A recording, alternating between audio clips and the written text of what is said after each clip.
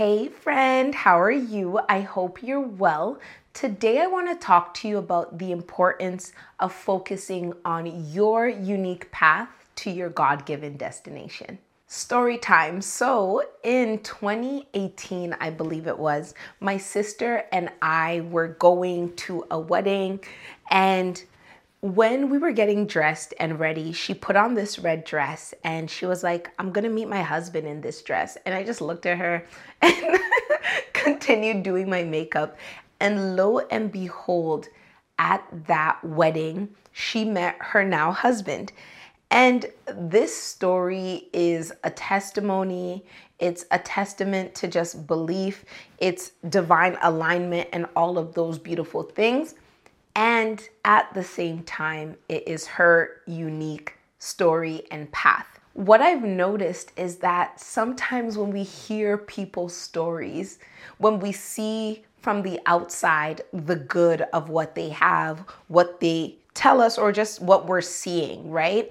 It gets us so excited that we can sometimes begin to idolize the path in which God used to get them there instead of focusing on the God that actually got them there. So when it comes to my sister's situation, an example of idolizing the path would be me, who's looking for companionship and a husband, going out and buying a red dress or a midi dress, something that aligns with what she had, and wearing it out and starting a red dress ministry in hopes that this red dress will attract to me my husband.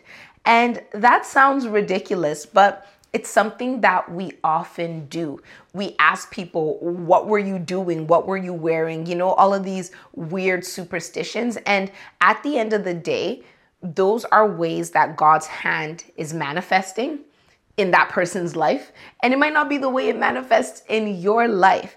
It's just like the same thing with people saying, Sierra, sis, give us your prayer.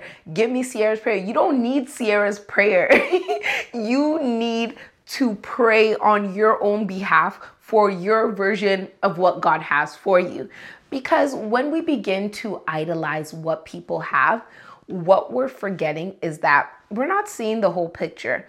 And sometimes what people are doing to get the things that they're getting are not things that we want to do. And that's not even to shade anybody. But at the end of the day, I don't want your blessing. I want my version of it that looks like mine, and I need to be open to the fact that that's going to come in any way, shape, and form that God decides it's going to come. And all I want to do is trust God and say, you know what, God, hands off the wheel. You said this is for me, so it's going to come in due time, and I trust you to bring it and take me along for the ride to the best destination ever. What I've learned through my whole life, essentially, and especially more recently, the journeys that I've been on with my business and just growing, is that God will tell you the what, and it's up to you to have faith for the how. Don't look at other people's how and decide that that's the only way it can happen for you. And don't get so fixated on one path, even if that path begins to look like it's going to give you what you want, because sometimes there's a lot of counterfeits. And I think something that I've been noticing lately is that right when you're inches away from your breakthrough, that's usually when you start to encounter low-hanging fruit and last-ditch effort counterfeits trying to really block you from what you want. And these counterfeits tend to align with your weaknesses, you know? So maybe there was some guy who you were so interested in years ago, and for whatever reason it didn't work. And then now you're in this like great place. And then that's when he happens to notice you. And you're like, man, like a version of me in the past would have been like geeked at this.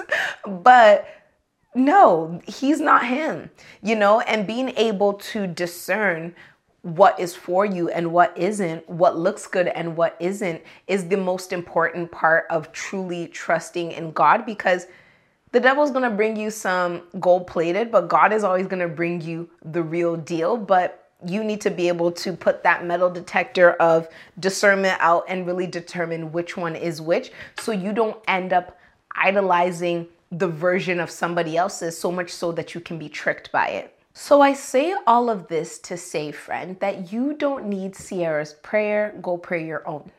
You're not going to necessarily meet someone the way your friend met someone, and that's okay. You do not need a red dress ministry because somebody else found their husband in their red dress. You do not need to idolize the ways in which God works because you're never going to understand. His ways are above your ways. So to try and take one example of his way and use that to justify why you're now stuck on the fact that that's the only way it's going to happen to you is you doing yourself a disservice and also limiting God. Because if you're hell-bent that this is the only way it's going to happen to you, when the actual way it's coming to you, your version of it is like hovering around trying to get your attention. You're too busy shopping on Pretty Little Thing trying to get a red dress, but you should be focusing on maybe going to Starbucks or whatever else it is that's your path, So don't make an idol of things. And I wouldn't have even thought that this is idolizing until I had to just take a good look at myself and realize that there are a few things like that where instead of me looking and trusting God, I'm trusting a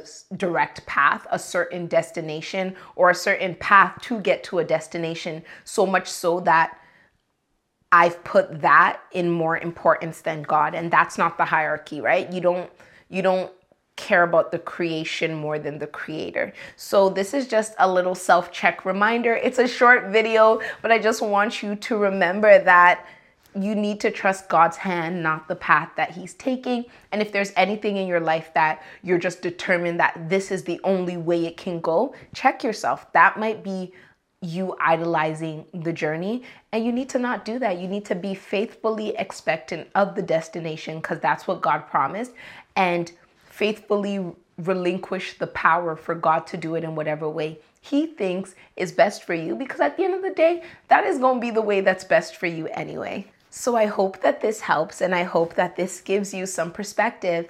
And if you love it, subscribe. If you like it, like. And if you think that this would be beneficial to a friend of yours and just give them a new perspective, please share it with them. And I want you to continue to be kind to yourself because you're a work in progress, making progress. And I'll talk to you again soon. Bye.